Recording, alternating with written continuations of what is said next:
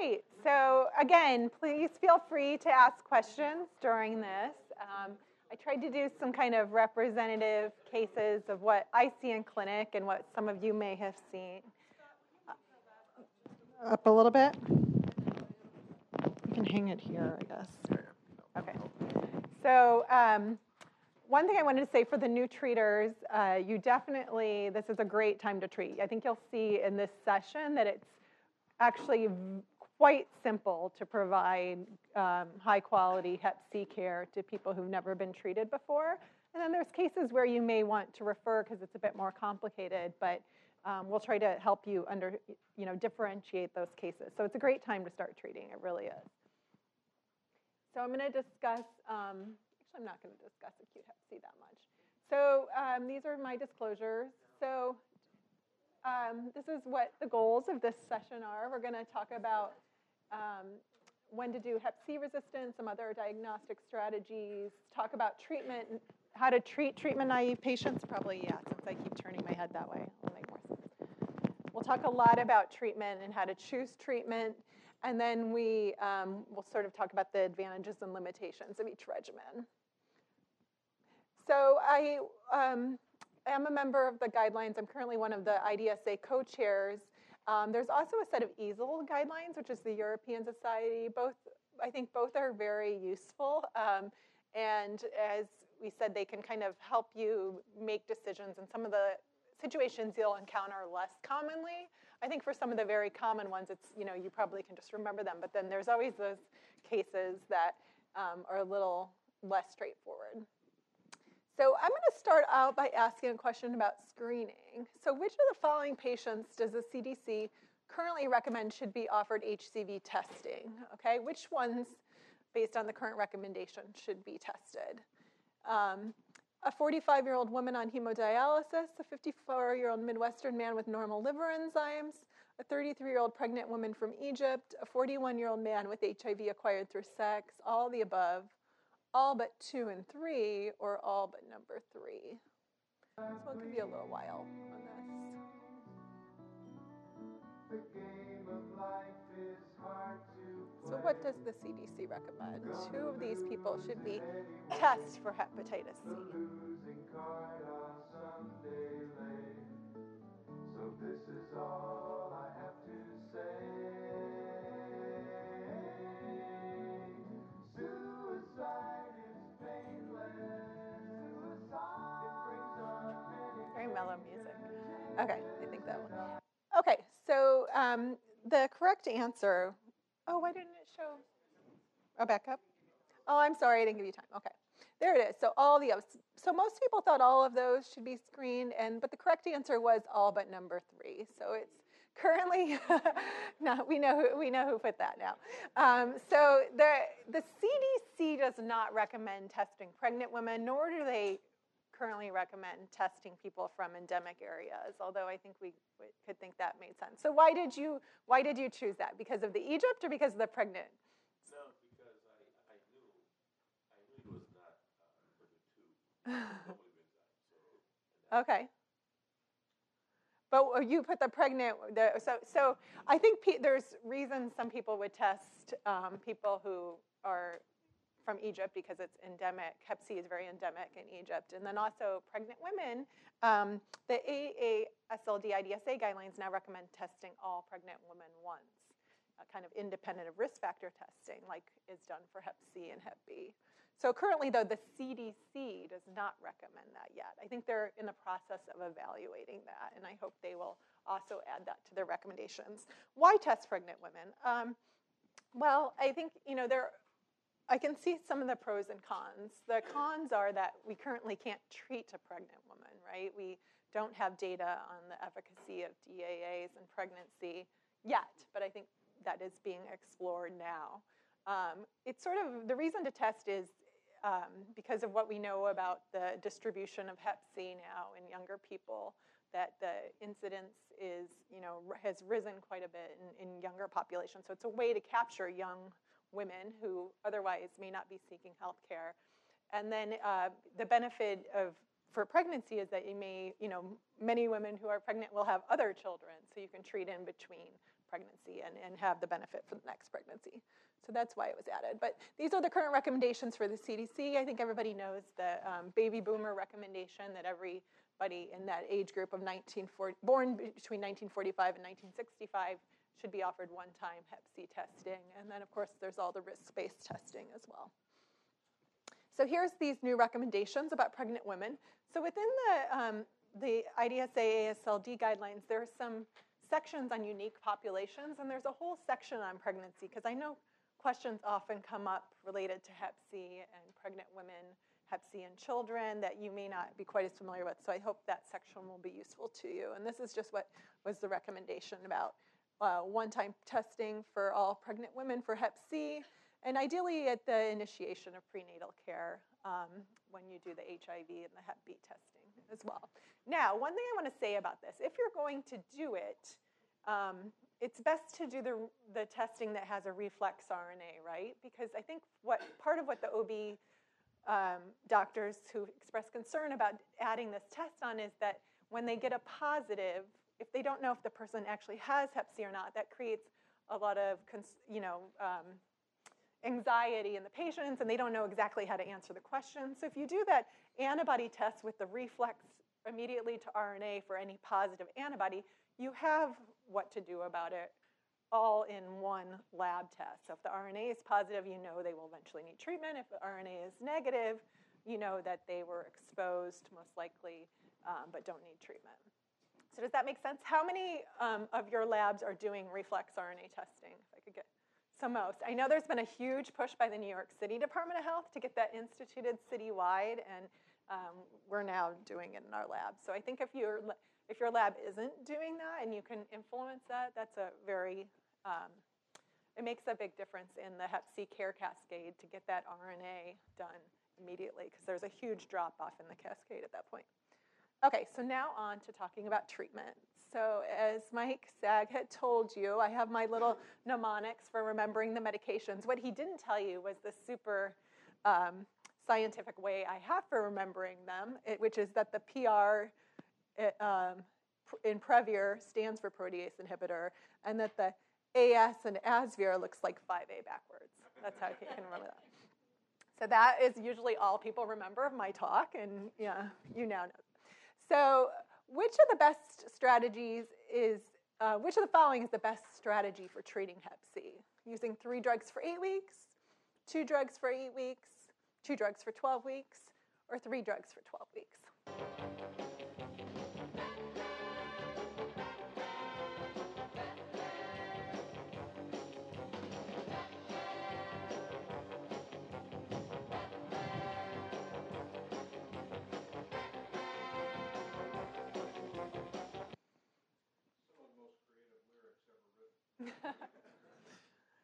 I will leave all the commenting on songs to Mike. So this is one of those annoying questions where there's not really a right answer. It depends on the situation, right? But all of these are potential options, except I will say we don't usually do the 3 drugs for 8 weeks. Usually when we use that 3-drug combination of sofosbuvir, velpatasvir, voxeloprevir, we use it for 12 weeks because it's usually in retreatment, which we will talk about later. But for initial treatment, actually, those are both of the choices are possible, and we'll talk about that.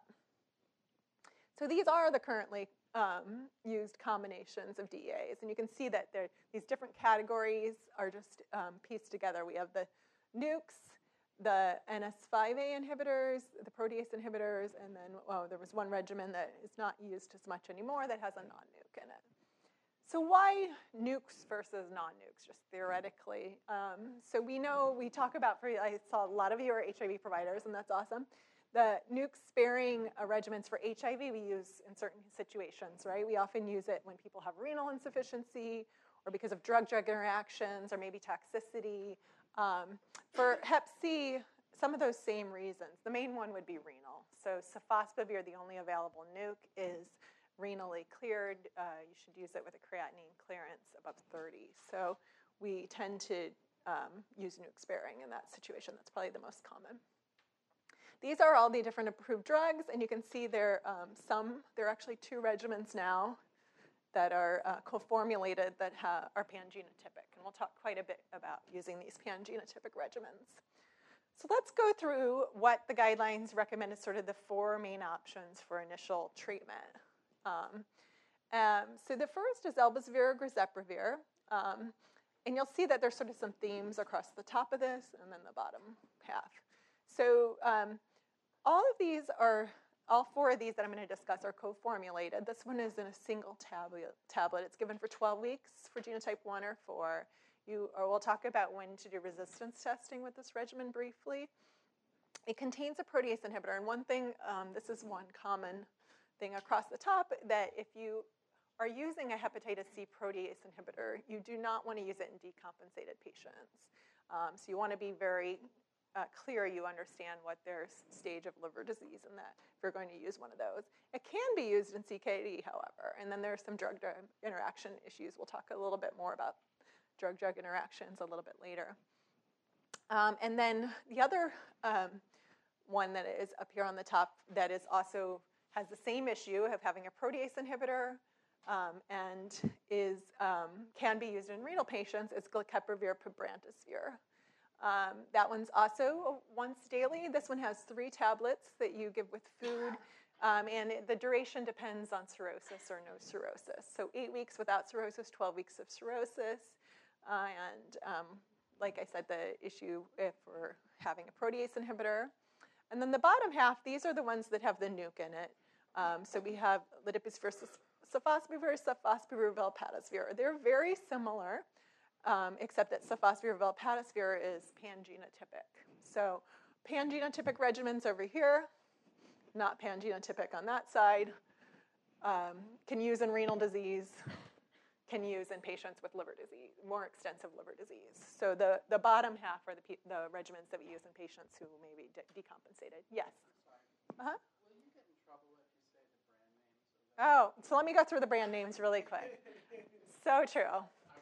Zepatier, Maviret, Harvoni, Epclusa. Okay, what do you prefer I use? Brand names, everyone? Is Donna out of the room? If Donna's out of the room, I can use the brand names. Yeah. Yeah. It's okay. I will, when she comes back in, I'll say why I'm using brand names. I have no problem using brand names, and I know it helps people. The only reason to kind of, in this slide, that maybe it's helpful to think about the drug classes is for remembering that about the protease inhibitors, right? Protease inhibitors, no protease inhibitors. It is useful to know. So when you see one of those Previrs, you have a protease inhibitor, be careful with decompensated patients or even the patients who are kind of on the edge, like that Marianne talked about. If they're cirrhotic, you really want to know kind of how well their liver is functioning. And then if you have sofosbuvir, you need to worry about renal disease. Creatinine clear needs to be above 30. Other than that, we can use brand names. Okay, so there were a lot of scenarios that Mike was kind of talking to that were challenging previously, but I think we now have cure rates using these regimens that are above 95%. So we're doing really well. I'm not saying there's never a very hard to treat patient. When you put a lot of those categories together, you end up, with, I would say, a challenging situation where you may be more likely to see a relapse. And in those cases, what I try to do is really focus on adherence, make sure that you don't have any medications on board that might be lowering the levels of the DAAs, like some of the acid-reducing agents, and just try to do everything else you can to optimize the patient's care. So let's get into our first case. So this is where you're going to have to vote. So have your phones ready. So this is a 26-year-old Caucasian woman with hepatitis C genotype 1b, no cirrhosis. Her hep C RNA is 1.2 million international units. Her hep C was diagnosed during her last pregnancy, or someone did screening. And her risk factor was intravenous drug use. Last use was 26 months ago. She's treatment naive. Her FibroSure is F0. And her other medical history, because she has a seizure disorder and she's on Keppra. There, I used a brand name. So which of the following regimens would not be recommended for this patient with hep C genotype 1 without cirrhosis? So she has genotype 1b, no cirrhosis. Okay, so sofvelvox, which is Vosevi, sofvelpatasvir, Epclusa, sofladipasvir, Harvoni, or GP, which is Maviret. Which of those regimens would not be recommended.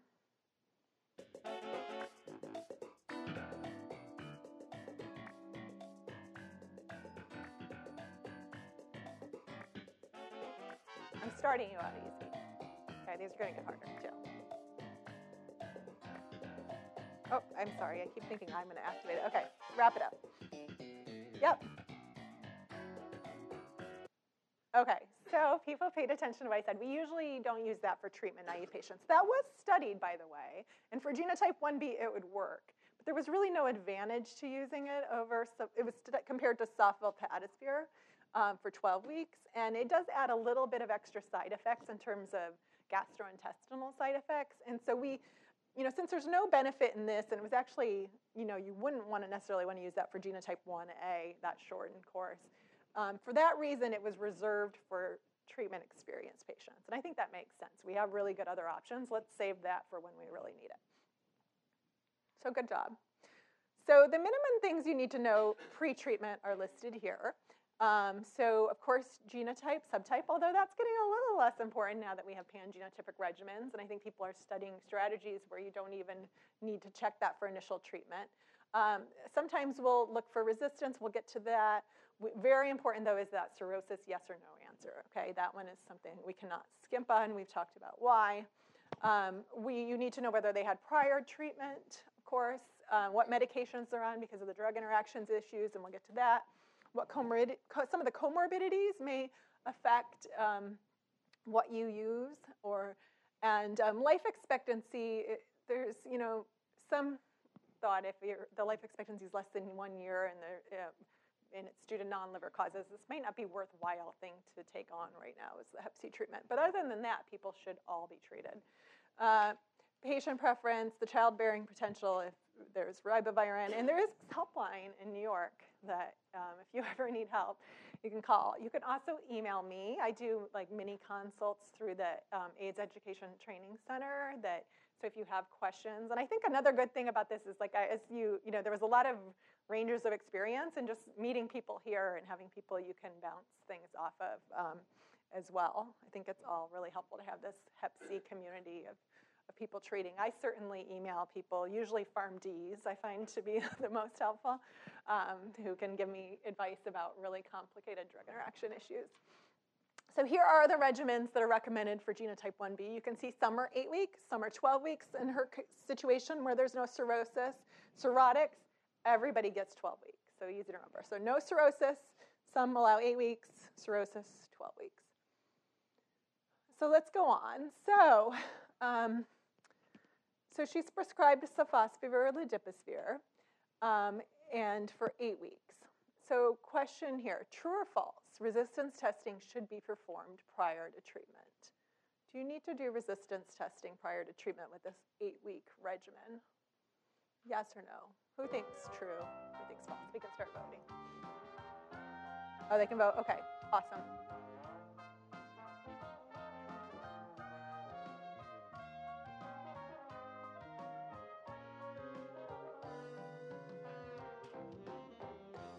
Okay, we can wrap it up.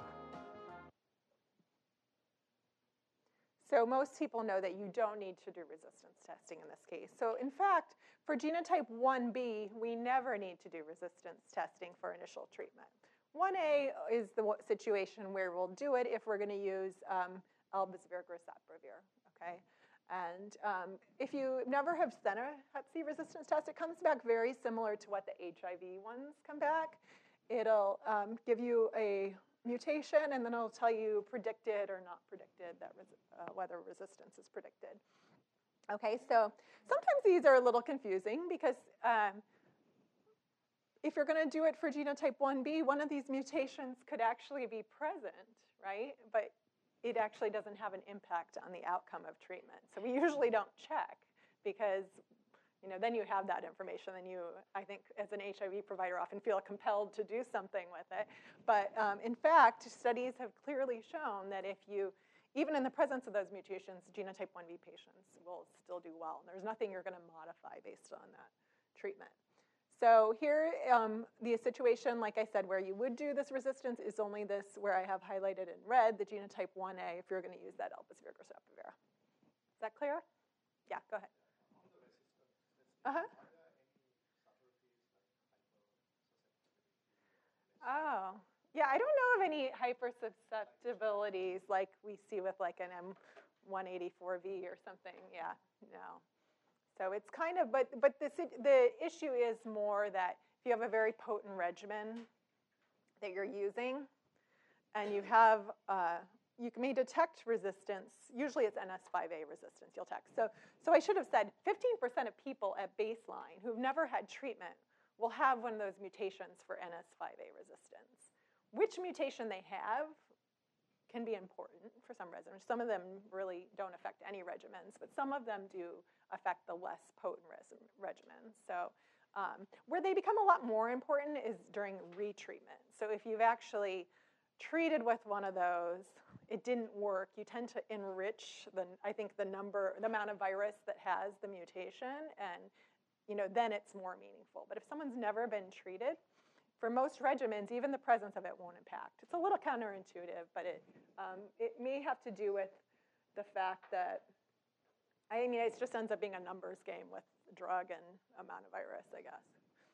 So this is showing you, for the elbasvir-garzeprevir regimen, the different, if you had one of these mutations that confers high-level resistance, there were only 9 patients in the whole study who had it, but of those, only 2 were cured if they were genotype 1A. Whereas if they were genotype 1B, everyone was cured regardless of whether they had it or not. Everybody but one person. So meaningful for genotype 1A if you have one of those high-level mutations. But in general, if you're not using that regimen, you don't have to do resistant testing for 1B or 1A for initial treatment. I want to just briefly, for the people who are new providers, go through kind of how to approach this as a team. So I kind of put my contribution and then the contribution of other people on our team. So I usually work with the patient to pick the regimen, and then I put in my note exactly why I want to use what regimen I want to use and the reasons that the person needs treatment. So if I have some supporting factors, I'll put them, like the woman's childbearing potential, or they have cryoglobulinemia or diabetes or something else. And then I put why I want the specific regimen. So if it doesn't matter which regimen, I may put a couple of them, but if it's, there's a drug interaction or something, I'll specifically list that in my note. This is just to make it easier for people who, when they're dealing with the prior authorizations, to try to justify why I may need, lidibisvir, sivasvir, or Harvoni, particularly for this patient because of a drug interaction issue.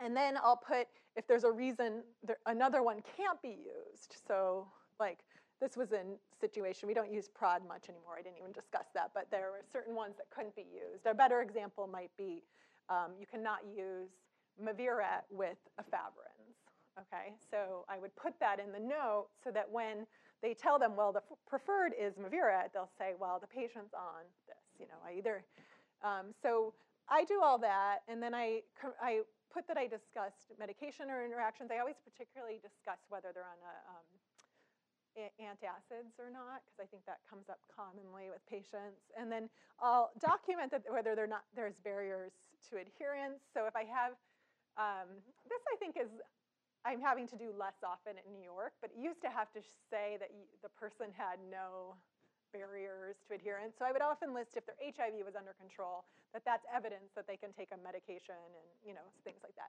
I think that's coming up less. I think the New York prior authorization process has relaxed a lot. I don't know about Pennsylvania. Could anybody? There are a couple of Pennsylvania providers here. I don't know. Oh, well, there you go. Lucky you. You put that for Maryland. For Maryland, you have to put that? You have to check box. Yeah. So I feel like that way I have it there if someone comes to question it. And then, so in my case, I work with nurses who then and they work with specialty pharmacies. I think specialty pharmacies are your friend in this process. They will do a lot of the lay work for you because they get their own benefit from it, right? They get this expensive medication. They get some kind of profits off of it. And then they'll fax and they'll kind of keep track of the progress because sometimes these things just languish for weeks and then the patient kind of gets lost to follow-up. So they periodically flip through who's pending and see what's going on. They stay in communication with the patient. Again, people can get, I think, very demoralized if they're waiting and decide it may not be worth it to do this, or may try to find a different clinic or something like that. And then when they have the patient assistance programs, they do that. So you can see a lot of the work is done by other people. And then during treatment, we usually have the medications delivered to our clinic, because in New York City, if people deliver this to a door stoop or something, a lot can go wrong with that process. And it's hard to get these medications replaced if they're lost. So we have them come back in, pick up. In that point, we review any new medications. We talk about side effects again. We create a monitoring plan schedule, actually book the appointments for those follow-up visits. And if they can't come to our hospital to get them, we'll do their local Quest lab, like say they're coming from somewhere far out in Long Island or something. And then we review, and usually I've made them take the first dose there, review whether it should be with food or not. And this was our old monitoring plan. We had like week 1, week 2, week 4, week 8. We used to see people a lot. Now we've relaxed that a lot, because as the medications are just so well tolerated, people really don't have problems. We do a week 4, and I think you should know when you need to do a week 4, right? So if someone has Hep B and is surface antigen positive, that's a situation where you need to do a week 4. I think in those situations where someone has cirrhosis, is on a protease inhibitor, you're going to want to check week 4, make sure their labs are okay. If someone's got some renal issues and is on tenofovir, and you're giving a medication that might raise the tenofovir levels, I really want to get that. I always get a week 4, but we are studying strategies. So that's one of the clinical trials I have open. That is just here's your medication. Good luck. Come back and see us week 24, and we'll see how it worked. That's how safe these medications are, that you can do that. So we actually have that study open now. So if any of you want to refer a patient, it's open. The medication's provided. It's a really good study for anyone who you may be having trouble getting medication for. So if they have that scenario, see me at lunch, and I'll jot down your name. I'll send you the flyer for it. So yes, so monitoring, less intensive than it used to be, but I definitely like to see the week 4, just to know if they're undetectable or close to it. If they're not, there's a problem, right? So just to summarize that case, and this is the algorithm I sort of approach in general. So what's the genotype? She was 1B, so we don't have to do resistance testing. You have all 4 of those regimens to choose from. She's HIV negative, so we don't have to worry about those drug interactions. She didn't have cirrhosis, so we can use an 8-week regimen if she met the criteria. Her creatinine clearance is normal. Don't have to worry. We can use sofosbuvir if we want. Her medications, she was on a PPI. I didn't get into that, but that's one that can have interactions with the ledipasvir or valpatisvir with the NS5A inhibitors. Didn't happen to have interactions with the ones we considered here. And then in terms of follow-up, remember she had pretty recent intravenous drug use. So make sure you're doing rescreening or retesting for Hep C RNA periodically, because people who've had recent risk factors for acquisition are the people most likely to get reinfected and may need retreatment. And also just make sure she knows about adequate supportive services. Okay, any questions on that case? We'll go on. No? Okay, so case 2. This is a 45-year-old African-American man who has Hep C genotype 2 and cirrhosis. His Hep C RNA is about 200,000. So he's also treatment naive. He was cirrhotic based on a transient elastography measurement of 17 kilopascals. Had never decompensated. Did have an EGD if he had no varices. But remember, if his platelets were above 150,000, we could have foregone that EGD based on the information we had. His sono is mildly nodular, no liver cancer seen. It's important to always check for that. Other medications of interest. So he's got hypertension, high cholesterol. He's end-stage renal diseases on hemodialysis. He has GERDs on a PPI. And then he's Hep B surface antigen positive, but his DNA is negative.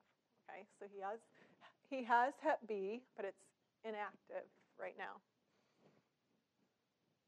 So for genotype 2, we have 2 options. These are our pan-genotypic options, okay? So it's the Maviret and the Epclusa. Remember, if they're not cirrhotic, the Maviret can be 8 weeks. Either way, the Epclusa is 12 weeks. So prior to treatment, you recommend which of the following additional evaluations? Hep B genotype, Hep C resistance test, MRI to evaluate for liver cancer, transplant center referral. Which of the following do you recommend?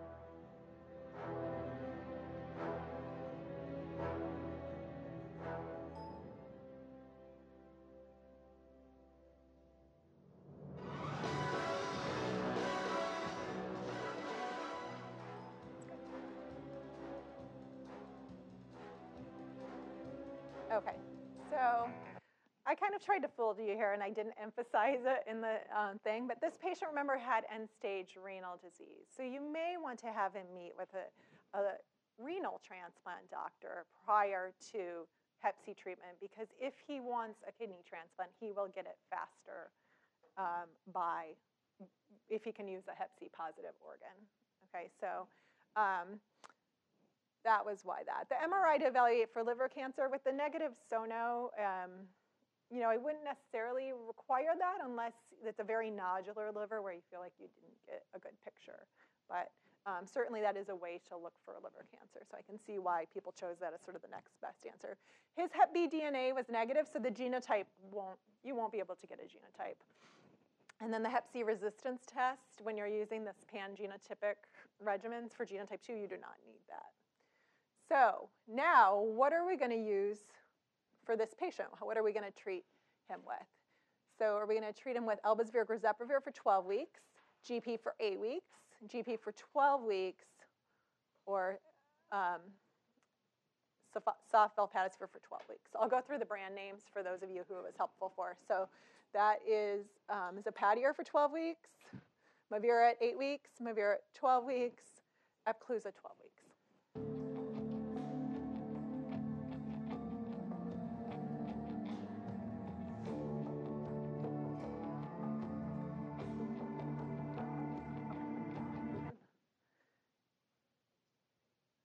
Okay, so the majority of you got the correct answer. So it is Mavira for 12 weeks, and that is because I'll tell you why you can't use the other one. So the elbasvir grazeprevir is good for patients who are on dialysis, but it doesn't cover genotype 2. So that's why that one's wrong. That one's not panogenotypic. When you have a cirrhotic, you need to use 12 weeks. So that's why not the 8 weeks. And the Epclusa, don't know yet how quite to use it on dialysis. It's not recommended to use with people with creatinine clearance less than 30. So that's, so good job. So here's the data for using Mavira with renal impairment. And as you can see, it worked exceptionally well. The study had 82% of the subjects were on dialysis. It included all genotypes, although the majority were genotype 1. And it included 19% of patients with compensated cirrhosis. So very applicable study to our patient. And we would expect him to be cured. So these are the two options, like I said, for renal patients. This is it from the guidelines, and it tells you, kind of what genotype and the duration. The duration depends on whether it's initial treatment or retreatment.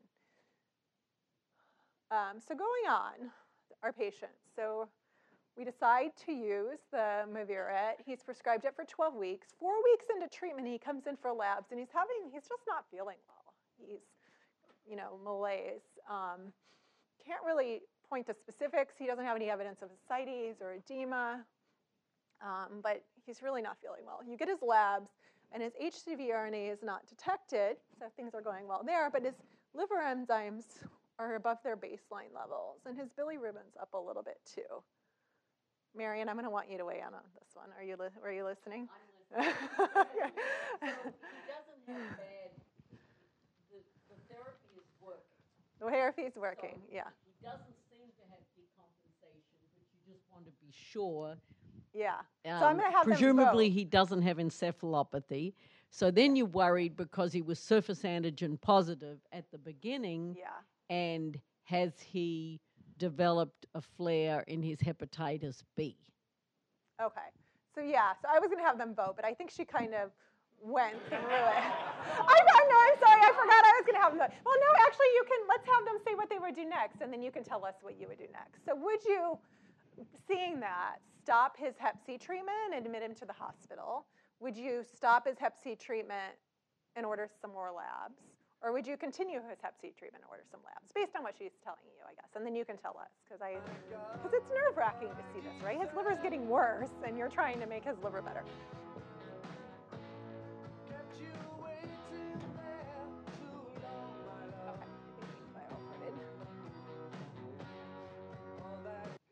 So I think most people, did you agree with that?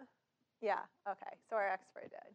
So you think it's his Hep B? No, it was okay. I didn't wanted you to weigh in. So I agree. I think in this case, and that's what I meant this case to be, was it probably is Hep B reactivation. Why is he at risk of Hep B reactivation? Because of the surface antigen positive. In those studies that people, in those kind of case reports that we saw post-marketing for some of these DAs where some people went into liver failure, some people even needed liver transplant. The group that you worry about most is really the people who are surface antigen positive. There were some cases where the people were just surface antigen negative, core antibody positive, but the U.S. experience really hasn't panned out as much. If someone comes in sick and they're core antibody positive for Hep B, you should consider whether this could be Hep B, and I would test. But the group that's most at risk is that Hep B surface antigen positive people. So I just want you to always remember that, when you're evaluating someone for Hep C, you need to know if they have Hep B as well.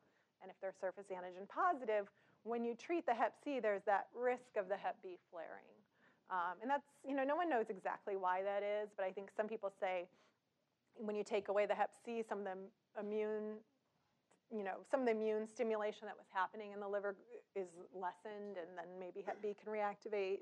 What's your best theory, Marianne?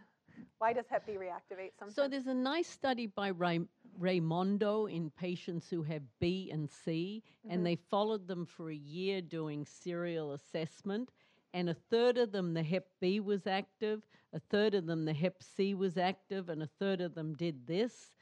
But it appears that when one is active, the other becomes inactive. And is it that you've removed the T-cell specific for hepatitis C, but you also have some non-specific cells like NK cells in the liver that may then reactivate the hepatitis B that has been controlled by the inflammation non-specifically. No one has shown that in the lab, but I think people are trying to do those studies.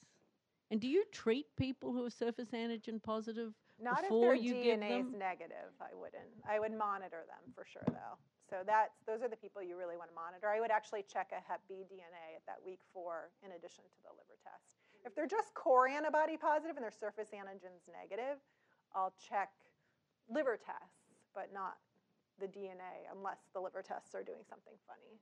And that's pretty much what's recommended. That is covered in the guidelines if it's, if you want to refer to it. And here's sort of an algorithm there that you can have for your reference of how to deal with that. Okay, so let's go through my little algorithm. So again, our case patient, his genotype is 2, so we don't need to do resistance testing, and we can use one of the 2 pan-genotypic regimens. He's HIV negative, so we don't have to worry about the drug interactions. He does have cirrhosis, so no 8-week regimens. It's compensated, so okay to use PIs. His creatinine clearance was less than 30, so can't use sofosbuvir. He was on a PPI. You want to look up the interactions. And he has cirrhosis, which needs monitoring even after successful treatment. Marianne will get into that. And then the surface antigen positive needs monitoring on treatment. Okay. So those are my first 2 cases. So just kind of to summarize that part of it. Yeah. So for that patient, if the HBV DNA was positive because they had elevated LFTs, so would you start TAF if there was evidence of HBV reactivation? Yes. And keep the Hep C treatment going? Yes. That's what I do. Yes, great question. So what do we do now that he has, if you test and it was Hep B, yes, you would start treatment. Because that was what, in those sort of first cases that were detected, like I said, some of the people went on to even, more fulminant liver failure. And it was because I think at that time people didn't recognize it was Hep B reactivation. they thought it was like toxicity from the medications or something. That was when the medications were really new. And so I think if you recognize that Hep B is reactivated, you should treat. The question is if, before treatment, if he was surface antigen positive, but didn't meet the usual requirement for Hep B treatment of being a Hep B DNA above 20,000. Yeah. Yeah, so some people... But you don't have to just give him TAF, No, right? or tenofovir or entecavir. Yeah, you can use any of those. Yeah, just treat it as Hep B. Yeah. So so many people, if they're going to initiate Hep C treatment, would start treatment for Hep B. I think if you're not going to start it, you should closely monitor to see if they then meet criteria. Okay, so I just sort of summarized when to do, but what we talked about. I won't read it. So let's see how I'm doing on my time. I keep going. So part 2. I'm going to talk about a few key populations now. So a 29-year-old Hispanic man with HIV, genotype 3, F2 by fibrosure, and normal liver labs, acquired Hep C 3 years ago. His only risk factor was unprotected sex with 2 partners. He's treatment naive. Like I said, he was F2. His HIV was actually diagnosed 8 years ago. So this is someone who got HIV first and then acquired Hep C. His HIV RNA was not detected. He's on tenofovir FDC efavirenz, so he's on ATRIPLA. His other past medical history, he had recent LGV infection and Hep B DNA is negative. Hey, do you all see a lot of LGV in New York? I see a fair amount, yeah. Usually presents as like proctitis. So you check his formulary, and his insurance covers Maviret for 8 weeks. You need to make an adjustment in his regimen for which of the following reasons. So why do you need to make an adjustment? Is it 1, 8 weeks is not appropriate for patients with HIV. 2, he needs tenofovir switch to TAF. 3, Maviret should not be administered with efavirenz. Or 4, Maviret does not cover genotype 3 well. Remember, he's genotype 3. Which of those is true?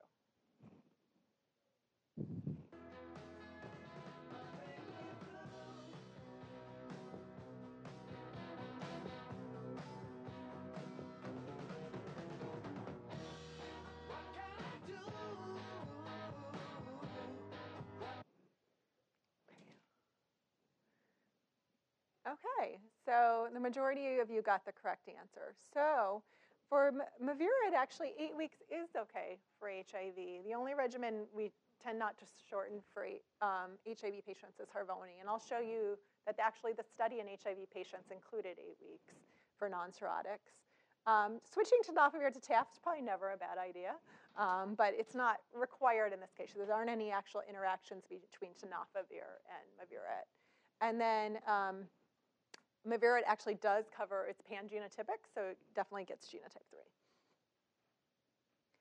Here are the recommendations for HIV, and essentially I'll just summarize that what it says is you treat just like people who don't have HIV for the most part, with the exception of that, we usually don't use 8 weeks of Harvoni. Okay, what about genotype 3? Here's the recommendations, and I'll talk a bit about genotype 3 because I think of the genotypes, it is still the hardest to treat with DAAs, although, I think we can do very well for genotype 3 as well. So without cirrhosis, like this patient, you can do 8 weeks of Maviret or 12 weeks of Epclusa. If a patient has cirrhosis, both of them should be 12 weeks. And in this case, I'll talk a little bit about resistance and how it may affect some of these regimens. So this was the study of Maviret for genotype 3 in treatment-naive patients without cirrhosis.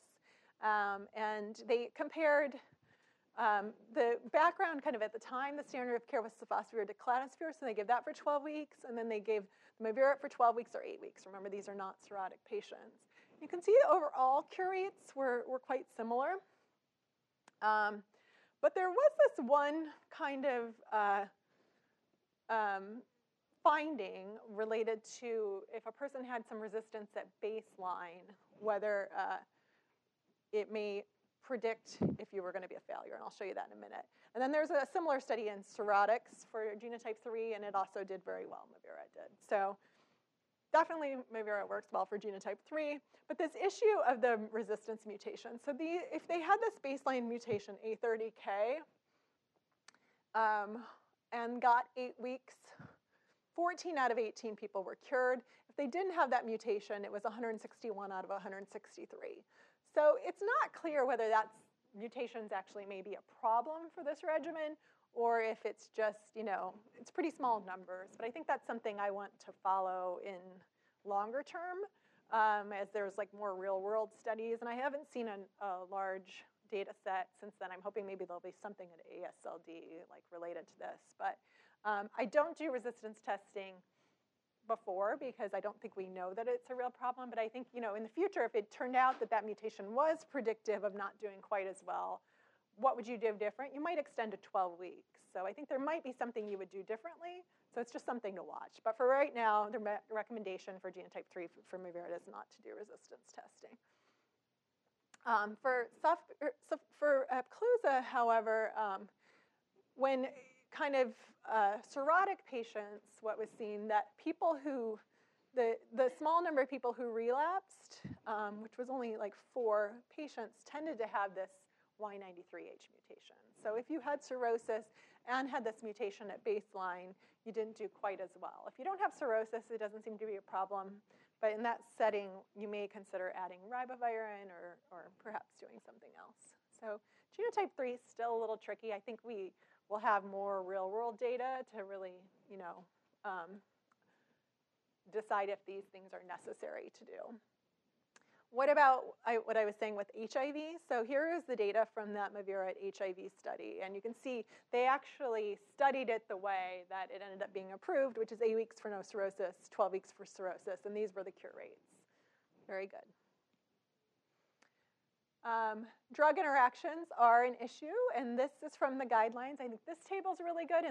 Have you all used the Liverpool site? If you just Google Hep C drug interactions, it pops up. There's one for, if you Google HIV drug interactions, it also pops up. It's a great website for just it allows you just to click the different HIV regimen, click the different Hep C regimen, and as well as other medications, and it'll spit out a personalized chart for you. But this one is kind of the overall chart, and as you can see, the protease inhibitors, which are regimens with protease inhibitors, which are this end, tend to have, some interactions with HIV protease inhibitors, and as well as efavirenz. You can see for GP and efavirenz, well, in that case, it didn't come out in the color right. Yeah, the color is not good. I think it should be red. It should be red. I don't know if it's right on your screen, but you can look it online. But you should not use Mevira with efavirenz.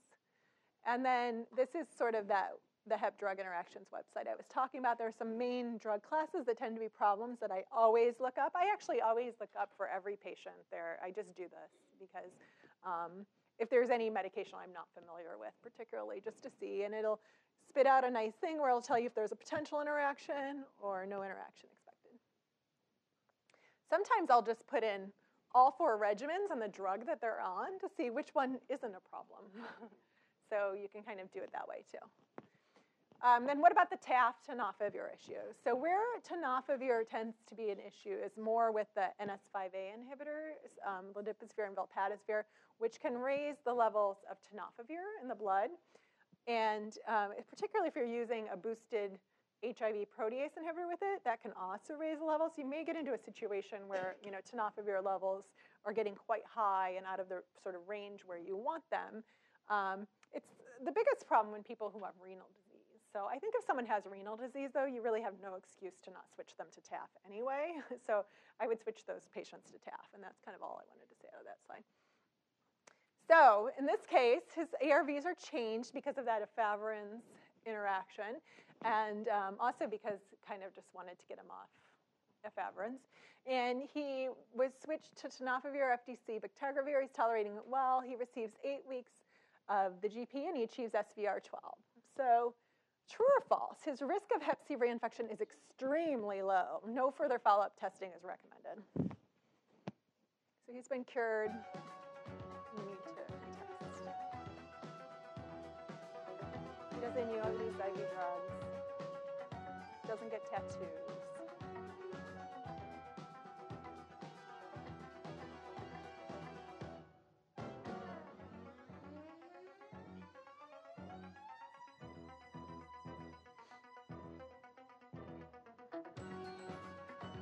Okay, whoops, sorry, go back.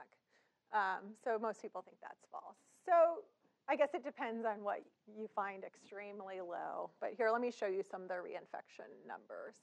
So this is reinfection rates after treatment by risk groups. So we have sort of, there's two different ways this has been analyzed, two different studies. One is sort of low risk, high risk, co-infection. I think this is probably maybe a nicer low risk MSM, high risk MSM, low frequency IDU, high frequency IDU. So this gives you some sense of how, what the risk might be. This is infections per 100 person years.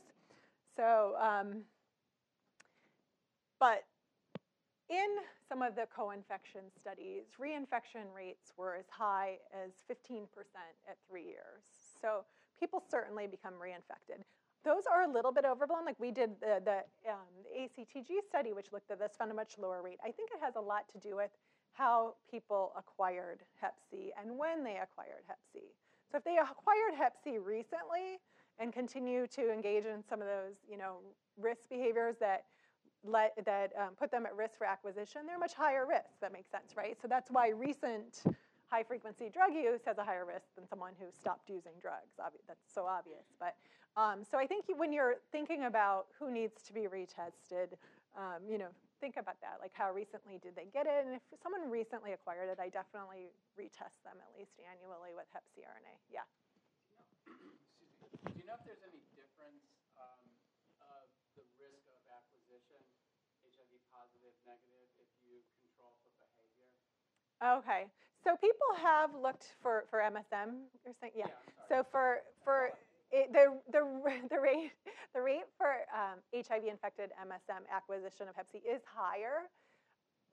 I don't know if it's exclusively has to do with serosorting and that they essentially, I think a large part of that is that you HIV infected MSM are having sex with more people who also have Hep C just because they're serosorting based on HIV status, and that's hard to, I haven't seen any study account for that. But I think theoretically there may be an increased susceptibility because of, immune system deficits in the rectal area compared to someone who's HIV uninfected, but those, I'm just theorizing. So, but definitely the rates are higher of acquisition in HIV infected MSM when you look at like STI clinics and things like that. Yes? Anyone who's reinfected, is there any chance for them to spontaneously clear? Yes, yeah. So people who are reinfected can spontaneously clear just like initial acquisition. Whether it's higher, a better chance of it, I'm not so sure that they are more likely to spontaneously clear, but they may. So people will get reinfected. I think if we want to treat where the epidemic is, you should expect some reinfections. That means you're treating a population that's hard hit by Hep C, and I don't think it's a reason not to treat it, but I think it's something society needs to accept if we're going to take on this Hep C elimination campaign.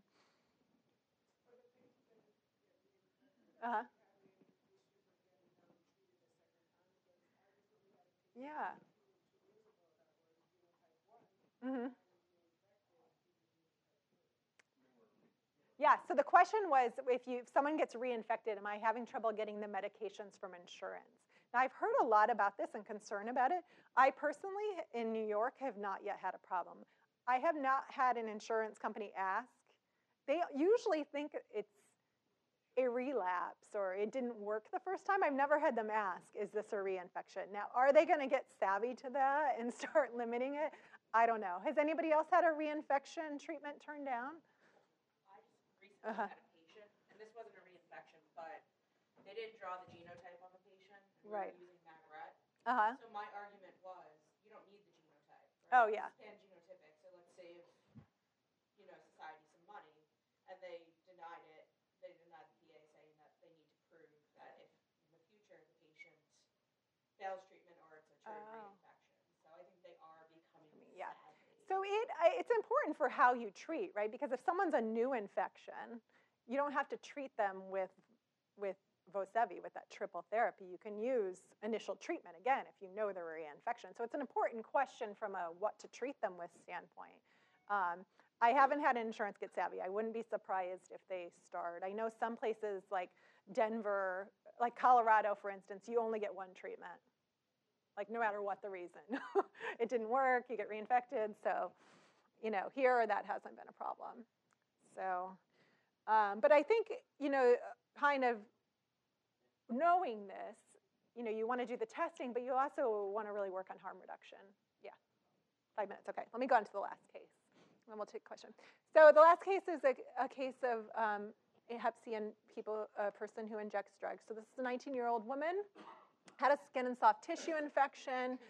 She has one partner who injects her. Her family's unaware of her drug addiction. She's seen in the ER and gets discharged with antibiotics. She declines substance abuse treatment referral, but she does take information about a harm reduction center. We're fortunate in New York that we have a lot of harm reduction. This was a map. Yeah, a lot of these pictures aren't showing up well, but this is a map of the US, and you can see that not everybody has access to harm reduction for sure. So she again gets seen in urgent care for another skin soft tissue infection, and she's not feeling so well. Provider asks about sharing needles. She denies that, but she's been injected in a group setting, and she's learned it was safest to be the first one to use a syringe, but doesn't think it's important to mention she didn't really know it was, sharing other things could also put her at risk for things. So she has an, good medical workup, gets the HIV 4th generation test, which is negative. Her Hep B surface antibodies positive. She was vaccinated in the past. Her Hep C antibodies positive now, and her liver enzymes are a bit normal. This looks like it might be acute Hep C. Unfortunately, the urgent care doctor, they didn't have that reflex testing, so he calls her back to have her get an RNA test, and she feels fine, but decides she'll take care of it the next time she sees a doctor. She also knew someone who tried to get treatment, and insurance didn't cover it anyway, so she figured, what's the point? So, but this news was upsetting to her, and it prompted her to go to a harm reduction program where she got some kit to help her prevent reinfections, and they educated her about not only is it the syringe that is a risk, but that some of the cookers and other things. So, as you know, the Hep C epidemic demographics have changed because of the opioid epidemic and injection drug use, and we now see many more younger people who are, I'm just going to skip through some of that stuff, but a lot of people still have restrictions on sobriety, and that's part of the reason I think, this epidemic of Hep C will not end unless we start treating people who are actually spreading Hep C. So to that end, all people who inject drugs should be denied Hep C treatment. So I'm trying to be devil's advocate here, saying this is right to restrict it.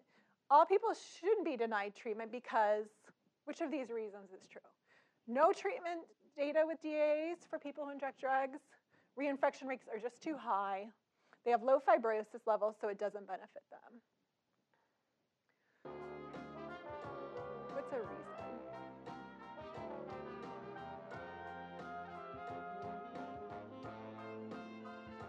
I'm just going to skip that. I would say none of the above, because people get benefit in other ways, and we all agree. Okay, so talking about people who inject drugs, I think it's a little important to think about what we mean by that. So there's sort of that whole category of people who have ever injected drugs fit under this umbrella, right? But then there's people who, are in opiate substitution therapy. There are people who aren't. There may be people who are actively using and are in opiate substitution therapy. There are people who use needle syringe programs. So when this group is looked at, there's sort of can be a mixed bag. But a lot of the studies will kind of divide into active or recent drug use, and that may be within a month or within a year, depending on the study, or former, which means they've ceased injecting. So there's been a few randomized clinical trials now looking at treatment, or I should say clinical trials, not randomized. Everybody got treatment. And this one was one of the first. It was in an opiate, it was treatment-naive PWIDs who are on opiate agonist therapy for at least 3 months. So this was done at drug treatment clinics or addiction treatment centers, opiate substitution treatment centers. And you can see very high cure rates. I don't know about this genotype 6. I've personally never seen a case of genotype 6. I think that was just an anomaly. But this was using albuterol for genotypes 1, 4, and 6, and everybody did well for the most part. This one was, and when they looked at this, actually, people had a fair amount of illicit drugs in their eutoxes. So people, are at OST, but they are also using other drugs, and still people did well.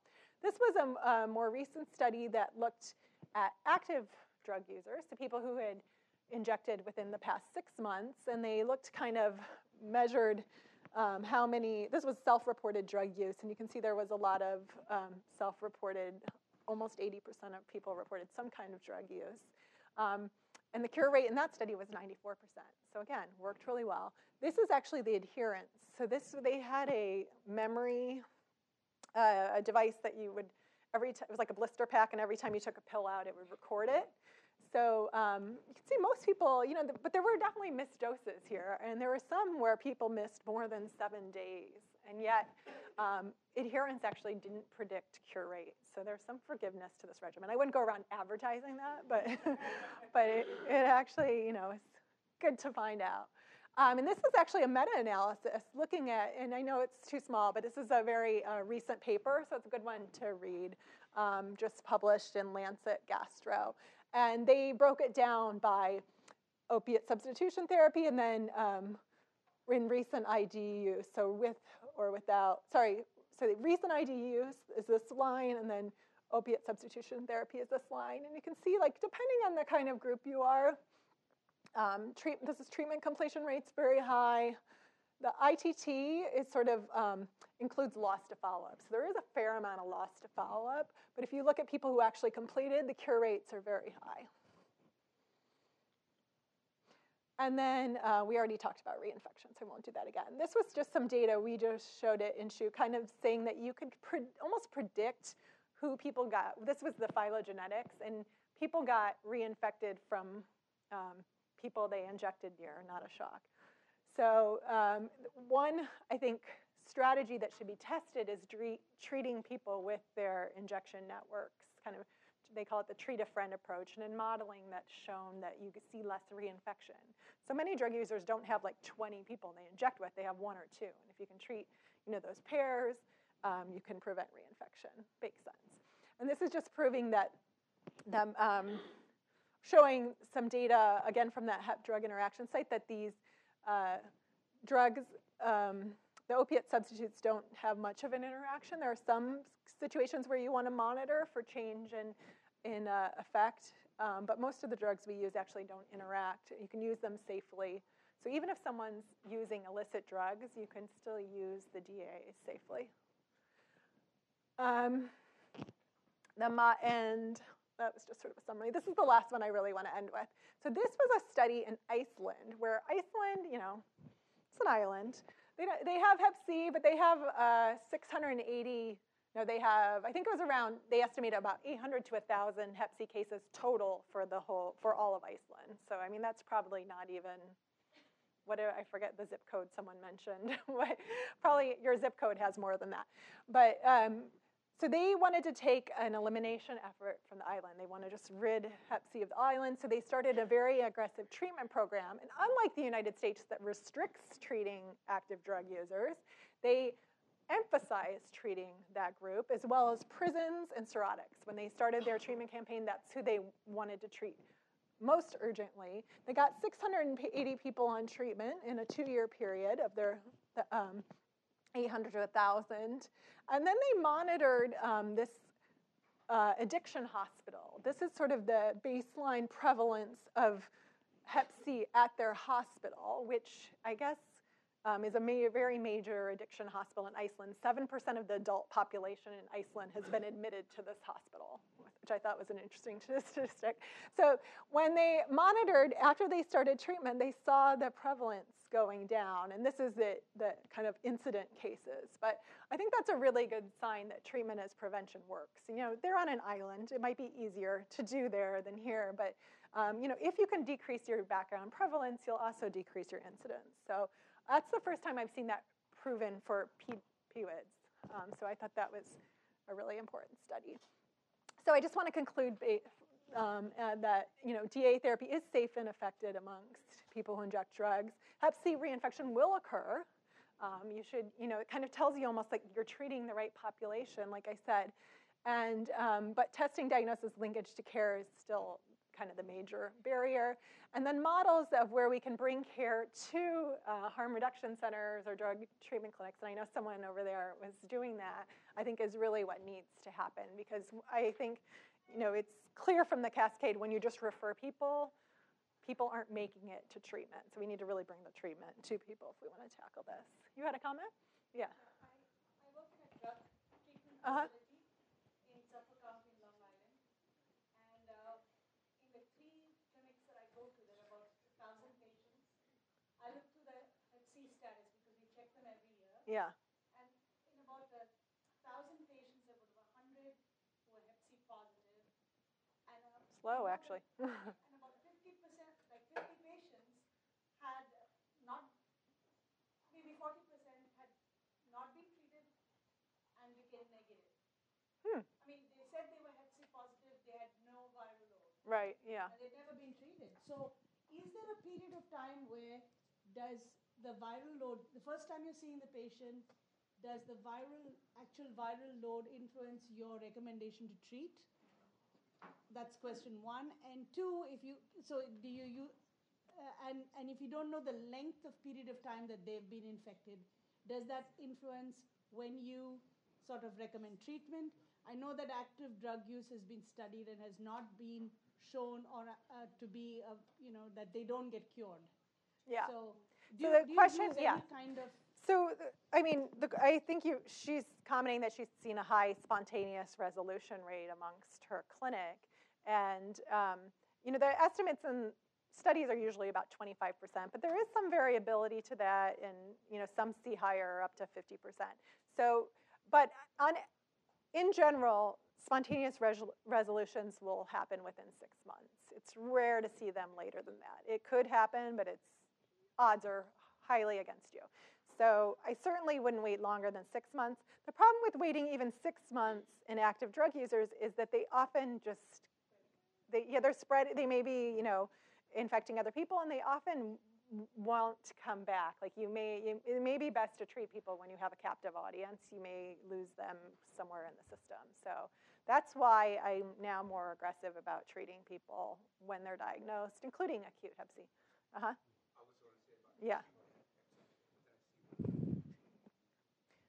Yeah, so I think, that's a conversation I generally have with the patients. The guidelines say they recommend waiting up to 3 months, or even up to 6 months in some cases. But in general, I think if your goal is preventing other cases, treating as quickly as possible makes sense. If that's not as much of a concern, then I think, it's just a conversation you can have with the patient. But waiting up to 3 months for a spontaneous resolution is totally reasonable. Mm-hmm. Wow, lots of questions on this. Okay, keep moving. We'll have more time for questions at the end. Yeah.